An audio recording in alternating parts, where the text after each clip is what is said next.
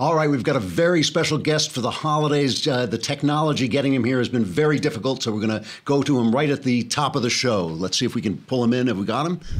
There he is. Hey, Santa! It's so nice of you to come here during the busy season. Oi. It's a tough one, isn't it? With the toys and the dolls and the elephants, the boats, the kitty cars. It's a nightmare, Drew. It's a nightmare. Yeah, I would guess it is. I mean, everyone else, they have assembly lines, 3D printers. You know what I have? Elves. Elves. It's the modern world. I've got elves. You think I'd make my toys in some third world commie hellhole like everybody else? But Santa Claus has to be quaint. Everyone wants Santa Claus to be quaint. Santa Claus could be dead. I could be dead lying in a gutter in the street. Somebody'd walk by, they'd go, "Oh, it's Santa Claus." He's dead. How quaint. That does sound very, very difficult. I would think this season, though, it's a little easier because so many people are being found out as naughty during these sex scandals. That must be a little less work for you to do. Well, you probably think it's the sex scandals. It's the sex scandals, right, of course. I got to be honest with you. It ain't that. I mean, I used to get invited to award shows. Oh, you know? Yeah. I used to get invited to those. When you're the source of light and joy for literally millions of children around the world, Woody Allen always wants you as his +1. Of course. Yeah. But if you ain't invited, these things suck. I hate them. I mean, a guy pretends to be a policeman for half an hour. They give him a gold statue. You know what I give him, Drew? What do you give him? You know what I give him? Coal. Coal. That's right. Everybody in Hollywood's getting coal this year. Thank heavens. That guy, who's the loudmouth, the big hair, the president of the United States. Yeah, president of the United States. Thanks to him, he brought the coal industry back. Oh, yeah, that was good. Yeah, that was good. I mean, if it wasn't for him, I don't know what I'd be giving these guys in Hollywood this year. Probably indictments. Well, that's good. I mean, I'm glad this is, because of all these grabbing women. I think it's going to be a much easier time for you. Yeah. It's going to be a great time. I mean, these guys, they pretend to be a cop for half an hour. They go around grabbing the women. They give themselves a statue. You want to know something, Hollywood? I got a secret. I voted for Donald Trump. That's right. Me, Santa Claus, Donald Trump. You know why? Of course you know why. It was the coal. It's that Michael Knowles. He always has the best cigars. He does. It's true. It's the only reason I come around this place. You kidding me? I think he's waiting for you to bring the cigars. Yeah. Well, yeah. I tell you what he's getting, but I think you already know. I think we all can guess that. Well, look. It sounds like it's been a tough season for you. Oh, poof. December 26th, I'm looking at a whiskey like this big. Well, if you have time, I hope you'll come back on the show. On this show? Ho, ho, ho. Well, thanks. There he goes. Unbelievable. Trigger warning. I'm Andrew Klavan, and this is The Andrew Klavan Show. I feel hunky-dunky. Life is tickety-boo. Birds are winging, also singing hunky-dunky-doo. Ship-shape, tipsy-topsy. Lord, zippity-zing. It's a wonderful day. Hurrah, hooray. It makes me want to sing. Oh, hurrah, hooray. Oh, hooray, hurrah. Do we get the best guests or what?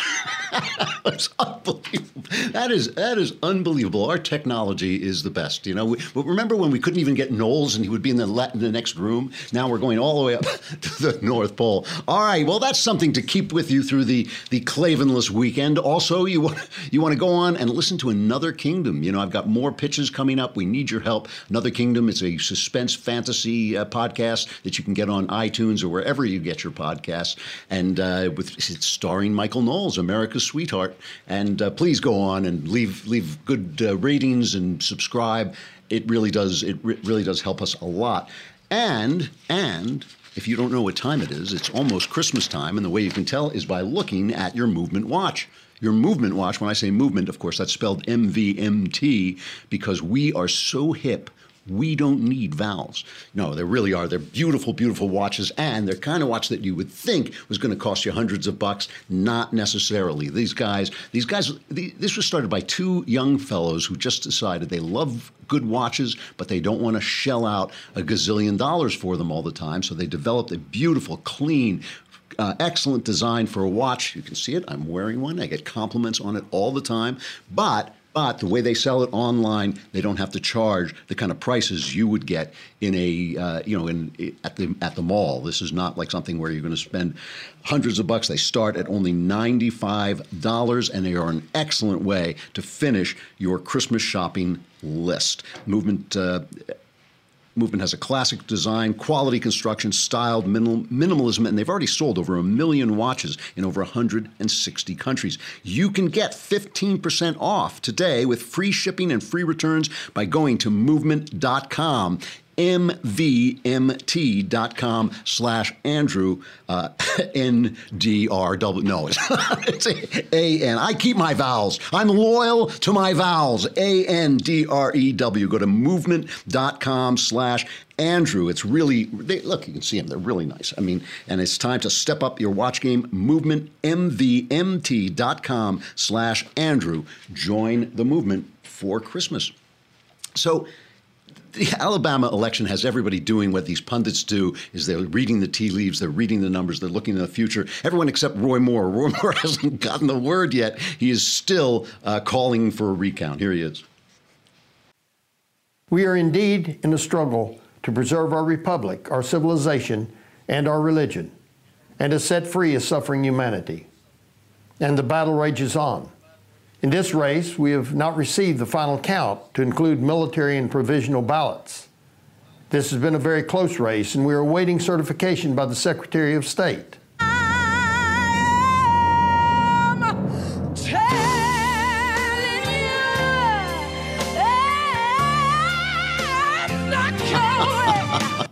All right, so he's not going. So anyway, oh, wait, I've got a phone call. So just a minute. Judge Moore is the judge. No. We're not saying that you look like a black woman. No, not at all. Not that anything would be wrong with that.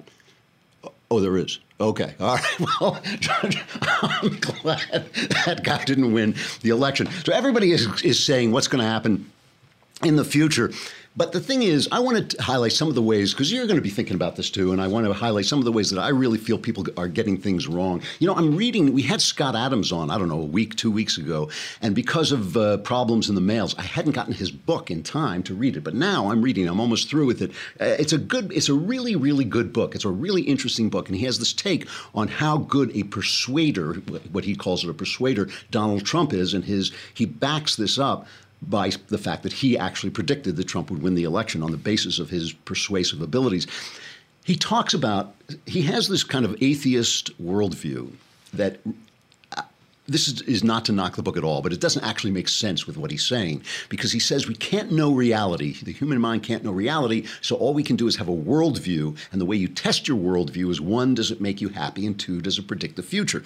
Now, I've actually said almost the same thing, except somewhat differently, and I think mine takes in a greater degree of the world. That is, I think that your worldview should make you joyful. Shouldn't make you happy, because when unhappy things happen, you should be unhappy. That means you're being a realist. But it makes you joyful, by which I mean engaged with life, glad to be alive, actively feeling the dynamic presence of life in you, even when things are troubling or strike you with grief. It should make you joyful. And it should protect the future, and it should fit the facts. I mean, and this is one of the things that I think I have a difference with Scott about, because he says he doesn't know, people can't know reality, but he'll say, I abandoned a worldview because it didn't fit the facts. He said, I used to believe in Santa, and that predicted the future, and it made me happy, but it didn't fit the facts. So you have to fit the facts as well. But the thing is, when people don't predict the future, when they fail to predict the future accurately, the thing is that it actually is an insult to their worldview, and they know it. And Adams talks about cognitive dissonance, which is that you think you're a smart guy, but you did something stupid. So you have to invent a fantasy that covers that up, that papers that over, so you don't think, wait, maybe I'm stupid, maybe I should get smarter. People don't want to change their worldview, and one of the number one ways people miss the future is they've predicted it wrong and they don't change their mind. And that is one of the things that I feel has happened to many of our friends on the right who refuse to accept what's going on, because many of us, including me, said, oh my gosh, this guy is a nightmare. He's a disaster. This is going to be terrible. If he gets elected, it's going to be a disaster. And they don't want to let go of that worldview that was so wrong. So they create this fantasy that he's a disaster, that things are going wrong. And the way they do that is predicting a future in which things will go wrong, even if they're not going wrong right now. But the fact is, we don't know the future. We don't know what's going to happen. And even if it turns out they're right and disasters happen, it won't be because they got it right. It'll just be because that was one of the possible futures. The fact is, the living fact is, this has been politically one of the greatest years for conservatives in my memory, which now goes back a fairly long way. Not since Reagan have we had, people keep saying what a nice person George W. Bush was. That's very true, but he was not a conservative. And people keep complaining that Donald Trump is going to drag conservatism into another place. But don't forget that George W. Bush dragged conservatism into these world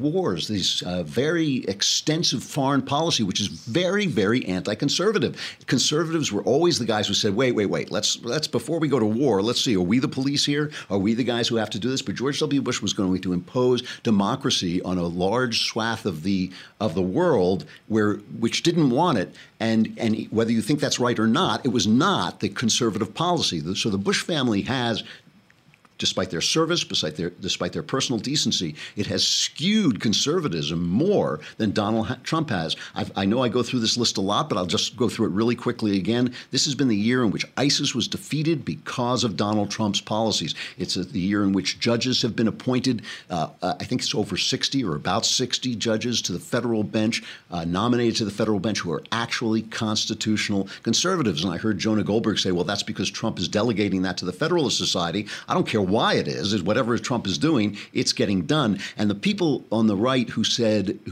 they had this phrase, but Gorsuch, everything would, in their mind, would be going wrong. And they'd say, oh yeah, but he appointed Gorsuch. That's the only good thing you can say about him. Listen, if that baker doesn't have to deliver cakes against his religious convictions, in that Supreme Court trial because of Gorsuch, but Gorsuch is going to be a big deal. The regulations rollback is revolutionary. And now the tax plan, we're very close. They've now said that the House and Senate have got a deal on the tax plan, which means they could vote on it as early as next week. Which would mean getting it out there before the Democrat comes in, Doug Jones comes in from Alabama. So that's a big deal. Here is Trump talking about the tax plan. When government loosens its grip, there is no summit we cannot reach.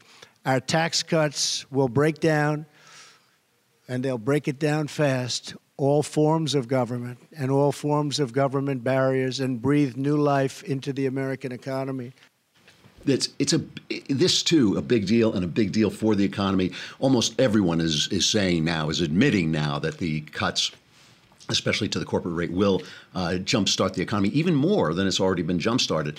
And Bret Stephens, who hates Trump with all his heart, he basically voted for Clinton, left the Wall Street Journal to go to the New York Times, a former newspaper. He wrote a piece today saying Democrats are walking into a Trumpian trap. That is, they keep telling themselves they're going to destroy the Republican Party. And maybe they will. Midterms are usually bad for the party in power. But listen to this. Here's Larry Sabato from the UVA political, whatever it is, think tank. Listen to the way he's talking.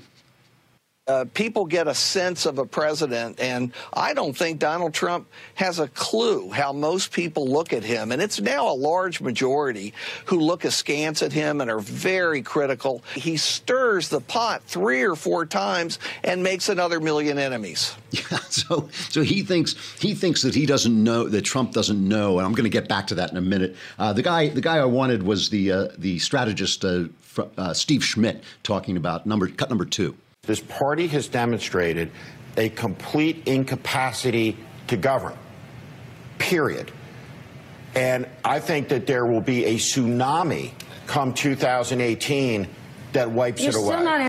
all he's talking about is the fact that he doesn't like Donald Trump. If this tax bill passes, that's that's an awful big bill to get in your first year. Again, all the other things, the ISIS, the regulations, the judges. Where is the failure to govern? The failure to govern is that he didn't predict what was going to happen. He doesn't like this guy. And this is number two, okay? People underestimate and dismiss what they don't like. They underestimate. I mean, ask yourself for a minute. People on the right, the never Trump right, or what now they call themselves Trump skeptic right, they were celebrating that we had lost a vote in the Senate. This was a good thing. Why? Why is it a good thing? I mean, this, as I said, I think we were being played, but I'll get back to that in a minute. But people don't like Trump. And you have to ask yourself, look, like I've said, I don't always like Trump. Sometimes Trump does stuff that makes my gorge rise. It truly does. Ask yourself this. What difference does it make whether you like him or not? That is pure emotionalism. And one of the things Adams talks about, and Adams, like is a trained persuader. He's taken hypnotism classes and things like this. And he's taken he read a lot of books about how to persuade people. And he's worked in business. And he says Trump is using classic persuasive techniques.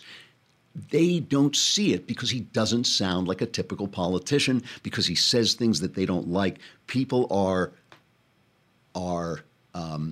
misjudging him, underjudging, because they don't like him. But you have to ask yourself, what difference does it make if you don't like somebody? It really makes no difference whatsoever. I'm going to stay on. Let's stay on today. We have Christian Toto coming on to talk about Hollywood. So we'll stay on Facebook and YouTube so you can hear Christian come on and talk about that stuff. But please subscribe. You got to subscribe. You know, you get for $100 lousy bucks, you get the leftist tears. This is the actual mug that Santa Claus uses. If you were watching, you could see Santa Claus using the leftist tears mug, which will fill up with leftist tears when leftists go to their stockings and find that they got coal. So come on and subscribe, but I will stay on. And before I get on to way number 3, that people don't foresee the future, let's talk about Omaha Steaks.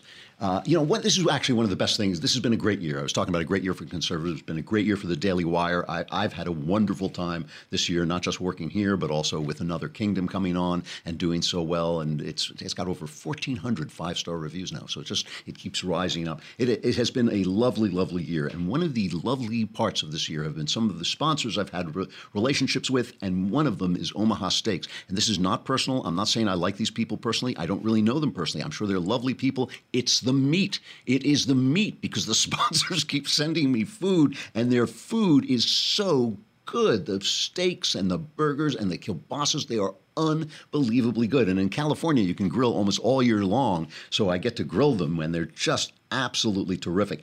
And let me tell you what I will do for you. Omaha Steaks, for just $49.99, you can get my family gift pack when you go to omahasteaks.com and enter my code Andrew in the search bar. That's 75% off. Omaha Steaks is giving an exclusive savings just to my listeners. Listen to everything that you'll get. And listen, these guys keep us on the air. These guys pay our salaries. They pay for the lights. They pay for some of these people who I don't even know what these people do. And Omaha Steaks is paying them just to be here. Please go on and visit them. And if you want some absolutely delicious food, go on. Listen to what you get for $49.99, less than $50. You get 2 filet mignon, 2 top sirloins, 2 boneless pork chops, 4 boneless chicken breasts, 4 kielbasa sausages, 4 burgers, 4 potatoes au gratin, 4 caramel apple tartlets. Ooh, I haven't had those yet. Those sound terrific. 1 Omaha Steak seasoning packet, plus 4 additional kielbasa sausages for free. Go to omahasteaks.com and enter my code Andrew in the search bar and get a 75% saving. It's the gift guaranteed to be a hit. It will. I have dined on them myself, and I can vouch for them. All right.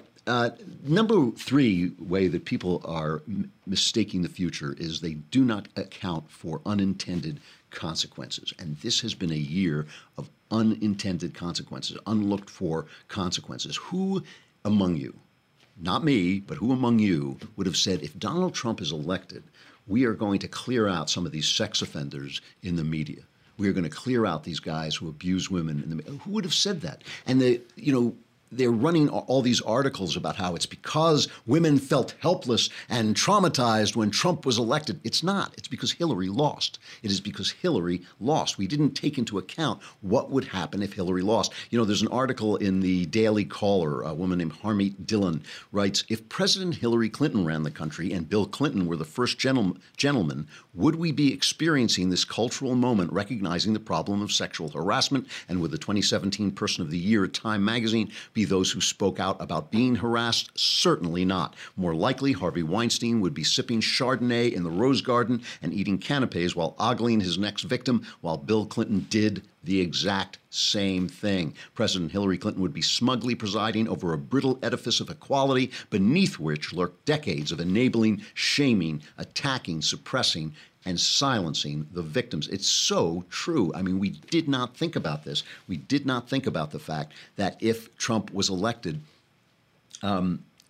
this backlash against people who abuse women, you know, because even though I have said that we should not let ourselves be ginned up and overexcited by this, and it's certainly unfair. I mean, Tavis Smiley, one of the worst hosts on television, is now being attacked. He's now been suspended from PBS for sexual harassment. And I was reading that story, and of course, with these sexual harassment things, you never read past the headline. You see, oh, Tavis Smiley now, sexual harassment, multiple victims. And then when you read it, not so much. You know, people don't like him. Maybe he said some untoward things. I don't think he should lose his job. I think he should lose his job because he's lousy and because PBS hasn't got a single right-wing spokesman on, not one, not even guests, right-wing guests come on their shows. I mean, and this is a public station. There's only one side relentlessly being pushed toward us.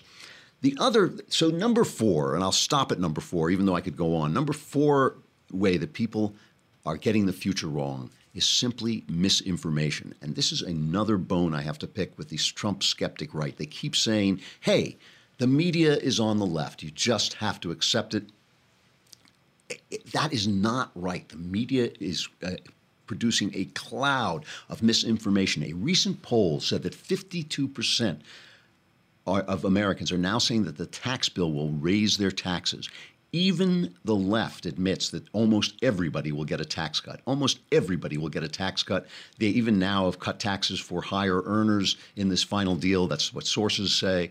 But just about everybody will get a tax cut, and people don't know it. And why? Because the left isn't going out of their way. It's not that the left is spreading misinformation except through commentators. It's that they're not going out of their way to correct the impression. Believe me, if this were Barack Obama's bill, that's all you would be hearing. No, you silly fellow, you're wrong. It will cut your taxes. Let's take a look at this thing that's happening with the FBI. I don't know how many of you have been following this. They just released the text messages from 2016 from Peter Strzok. He's this guy who was the Zelig of these investigations. He was in the Clinton email investigation. He was demoted from Mueller's team or whatever it is for the look into Trump's Russia connections, which are non-existent. So these are text messages between Peter Strzok and the FBI lawyer, Lisa Page, that he was having an affair with. And that's the first thing I would like to know. Like, why did these guys have so much time to commit adultery? Aren't they supposed to be investigating things? Doesn't investigating things take up your time? Like, when were they adulterating? You know, when were they doing this stuff? All right. So these emails are funny, by the way. If you read them in from my perspective. And what it really looks like is that Strzok was kind of a moderate to liberal Republican, and Lisa Page was an ardent Democrat.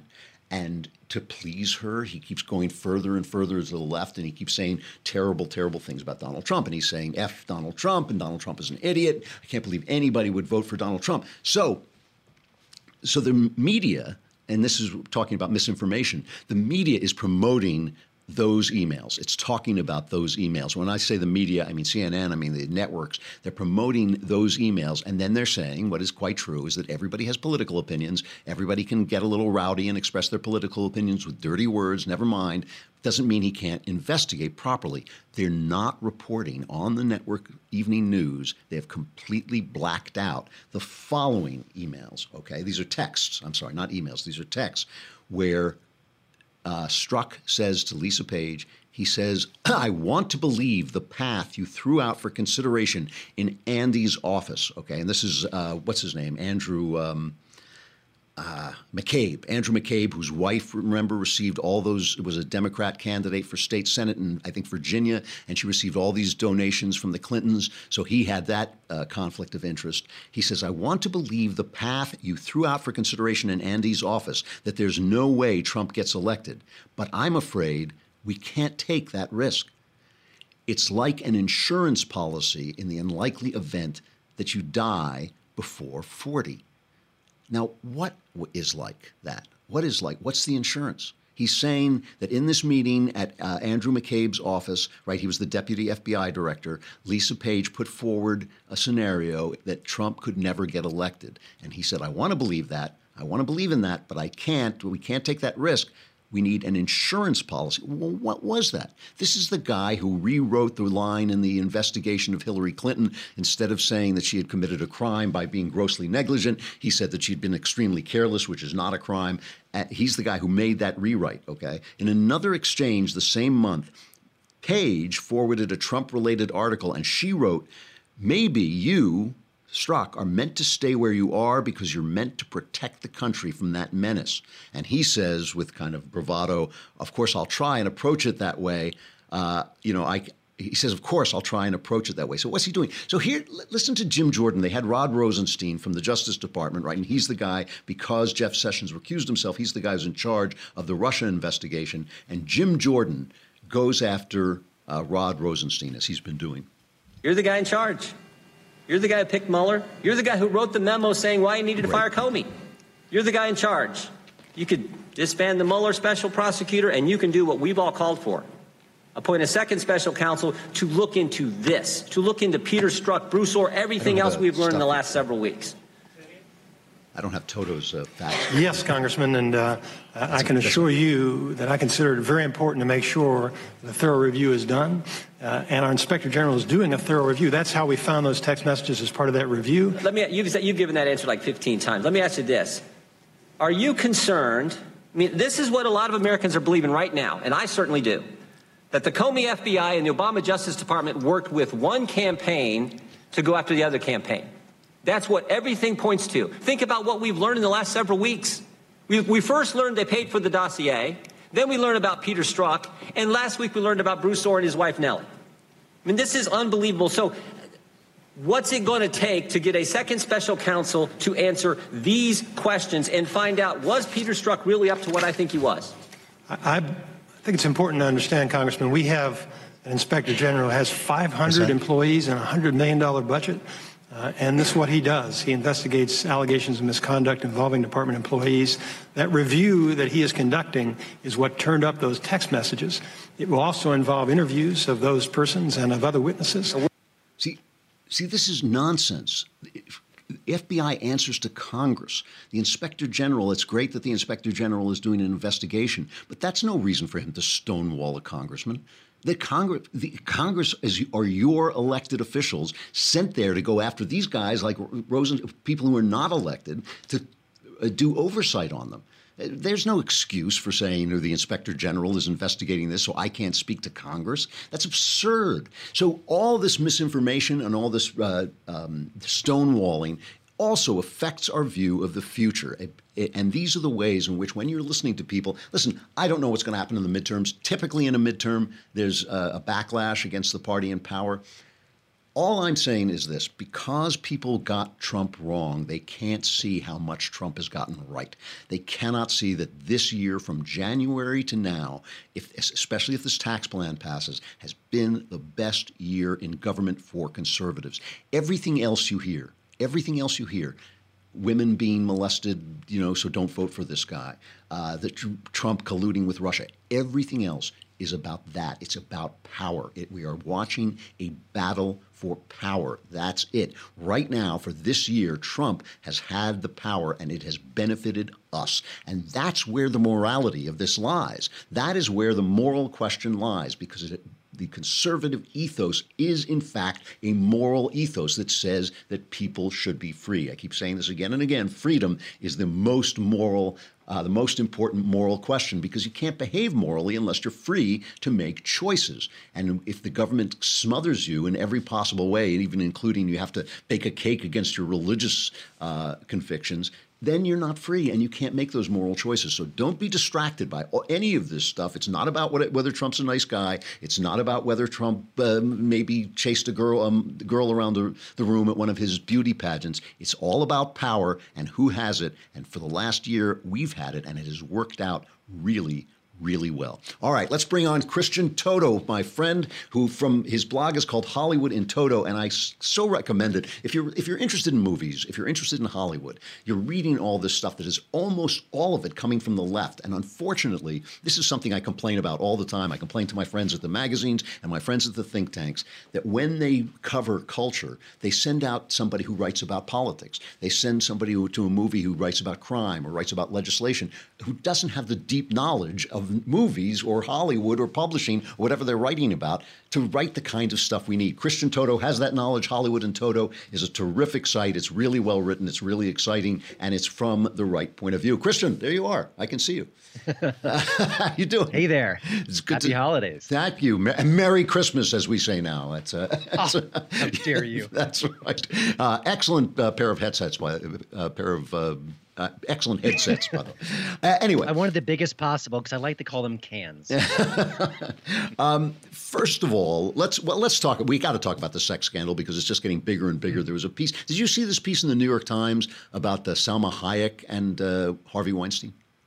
You know, I thought I heard everything I could about this scandal. Yeah. I thought I was as outraged as possible and as just chilled to the bone. And then I read that. And it all came back again, and even worse. And I think what's so amazing about that particular story, about this particular actress, is how it actually interrupted her art. In addition to all the horrible things that he did to her, that he tried to do to her, how he made her feel terrible. At every step of the way, he tried to screw over her artistic dream.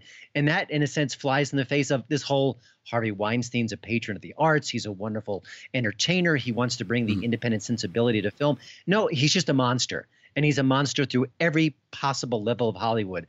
And what he did to Salma Hayek and how she persevered is amazing. In fact, I think it'd be a movie itself. I think you could do a movie about this entire situation with heroes and villains and drama and everything there. It is unbelievable and good for Salma Hayek for phrasing it in such a magical, powerful way. You know, it's a compelling read. It really is a good read. And Salma Hayek, I mean, she's a really talented actress and obviously an incredibly beautiful woman. She's also she was talking mostly about this picture Frida, which is about this socialist artist, and she's praised Che Guevara. I mean, it's very hard, but you cannot help feeling sympathy for her. Frida is actually a good movie. It really is. And there's one scene in this article where Harvey Weinstein basically says, I'll cut off this movie unless you do a nude lesbian sex scene in the movie. I mean, it made my throat close. That's what women or any artist is dealing with in Hollywood is pretty shocking. Now, you wrote a piece recently, and you decorated. I happened to notice it because you decorated it with one of my videos, which I appreciated. But you wrote a piece about Lena Dunham in these sex scandals. I'm going to let you tell it. I mean, how she has basically debased herself during these scandals. Yeah, you know, there's a lot of things to say about Lena Dunham, and almost none of them are good. But this particular story was revealed by the New York Times when they were investigating how Weinstein was able to get away with everything he got away with. And it mentions how Lena Dunham reached out to the Hillary campaign in 2016, not once, but twice, and said, hey, guys and gals, you've got to get away from this guy. He's a rapist. He's a horrible human being. And if the campaign is connected to him and he falls or it's revealed, then it's going to really stain the effort to make Hillary the first female president. She did it twice. She knew, like many, many people in Hollywood. And guess who she didn't tell? Anybody else. She told no one. She left Harvey Weinstein to do all the things that he was doing and didn't blow the whistle. Now, it's a little complicated because women like Salma Hayek, who are directly influenced by Weinstein, who were assaulted, who were attacked, who were seduced in the grossest way possible, or it's a bad way of saying it, but I understand when they're quiet. Because they've been psychologically wounded, they've been attacked, they worry about their careers. Lena Dunham wasn't that person. She wasn't attacked. She just knew. So she could have rallied people on her side. She could have called the press and said, hey, I've got the dirt on this guy. Can you start investigating this so he will never hurt another young starlet who comes to Hollywood with dreams of being a superstar? She didn't do it.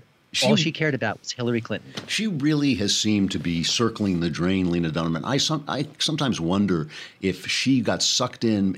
They kept calling her a star while no one was watching her show. And I wonder if when the show went off and she suddenly was back in reality where nobody cared who she was and she had no influence, I wonder if it's kind of making her a little crazy.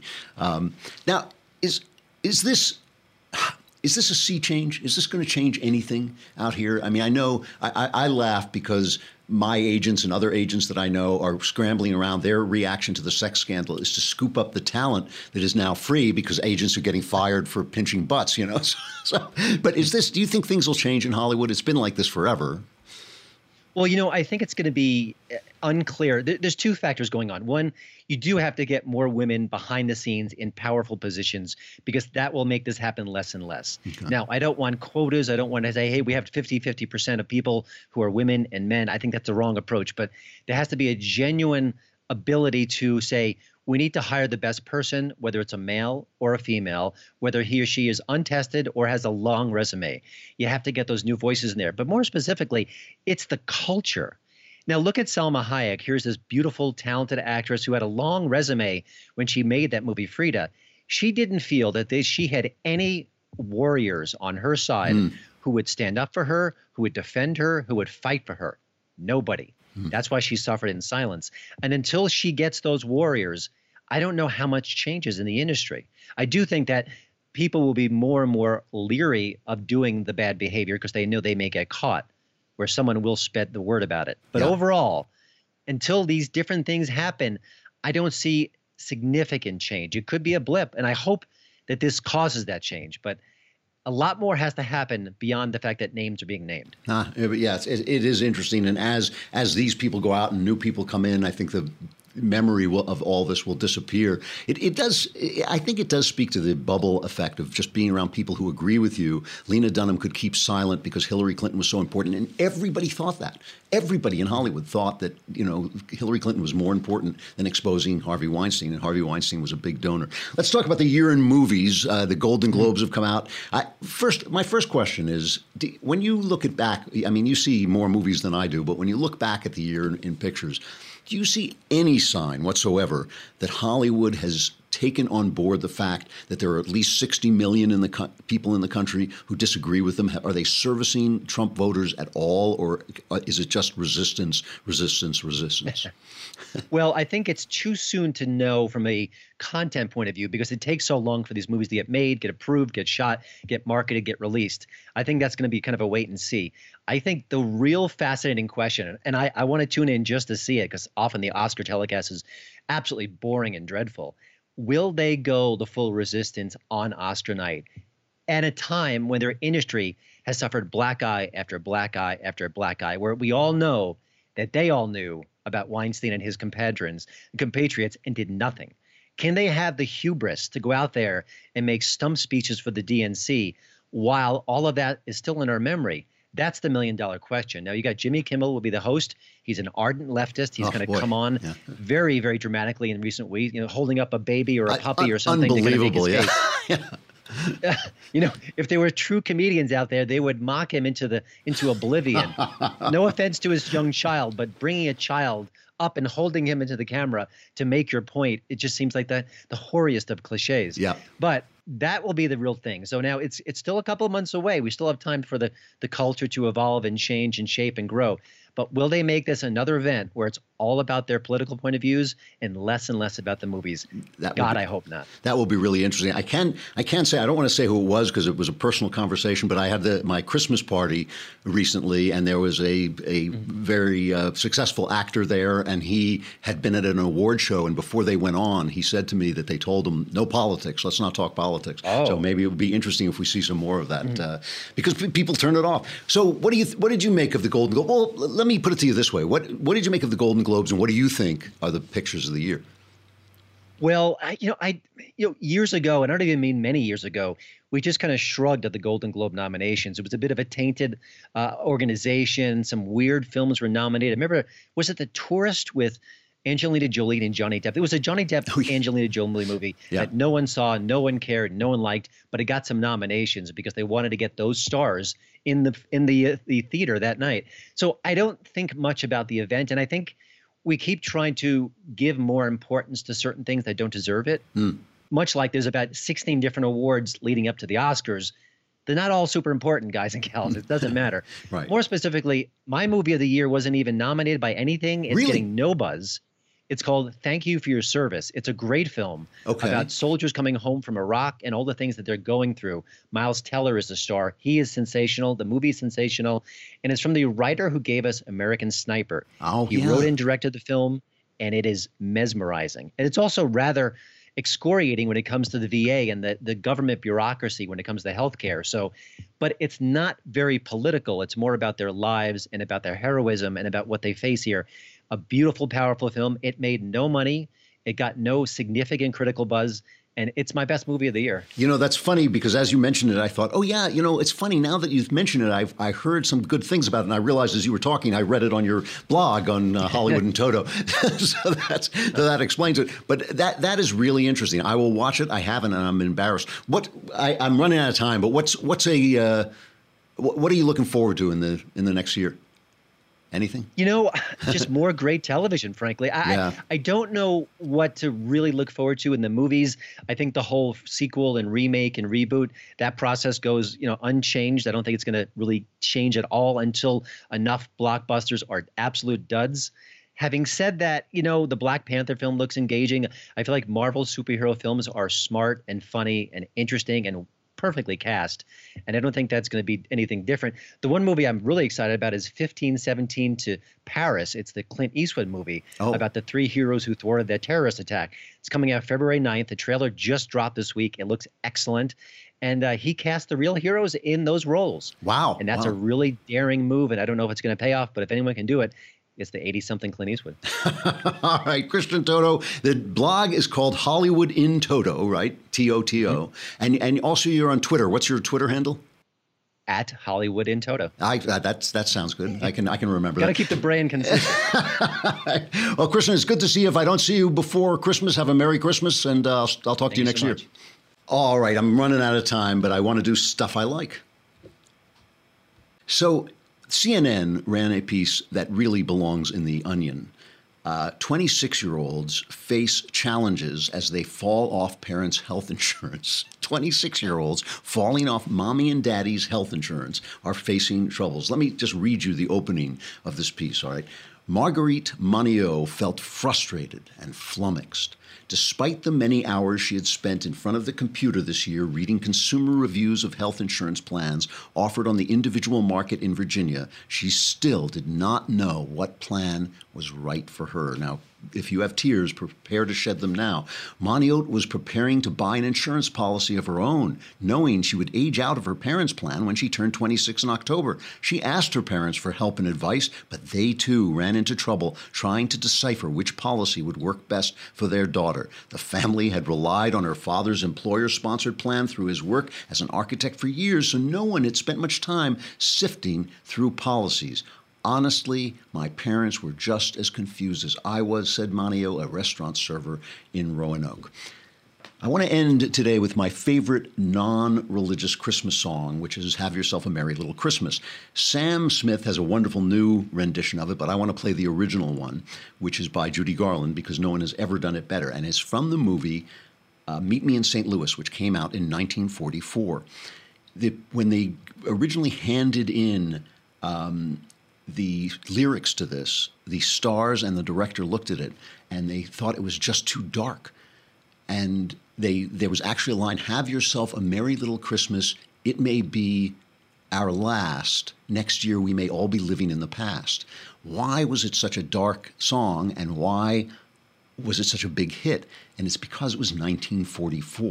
In 1944, 26-year-olds were not trying to find a new policy because they fell off mom and dad's policies. They were fighting their way people's brothers, their sons, and their husbands were fighting their way through Europe at the Battle of the Bulge in Christmas of 1944. And so if you are a 26-year-old and you're complaining because you fell off mom and dad's insurance, here's what you do. This will help you a lot. Go in the bathroom, look in the mirror, and slap yourself in the face so hard that your eyeballs roll in two different directions because you're a punk.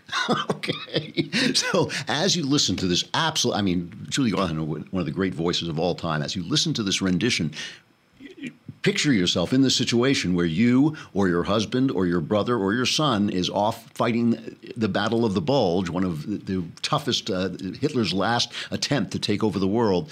And this is the song for that Christmas. I'm Andrew Klavan. This is the Andrew Klavan Show. Merry little Christmas, let your heart be light. Next year all our troubles will be out of sight.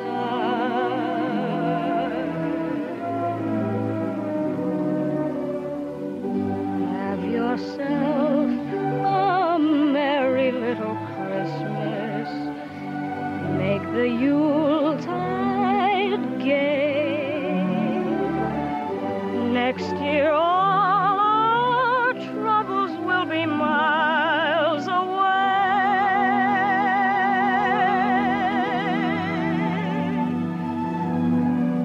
Once again, as in olden days, happy golden days of yore. Faithful friends who were dear to us will be near to us once more.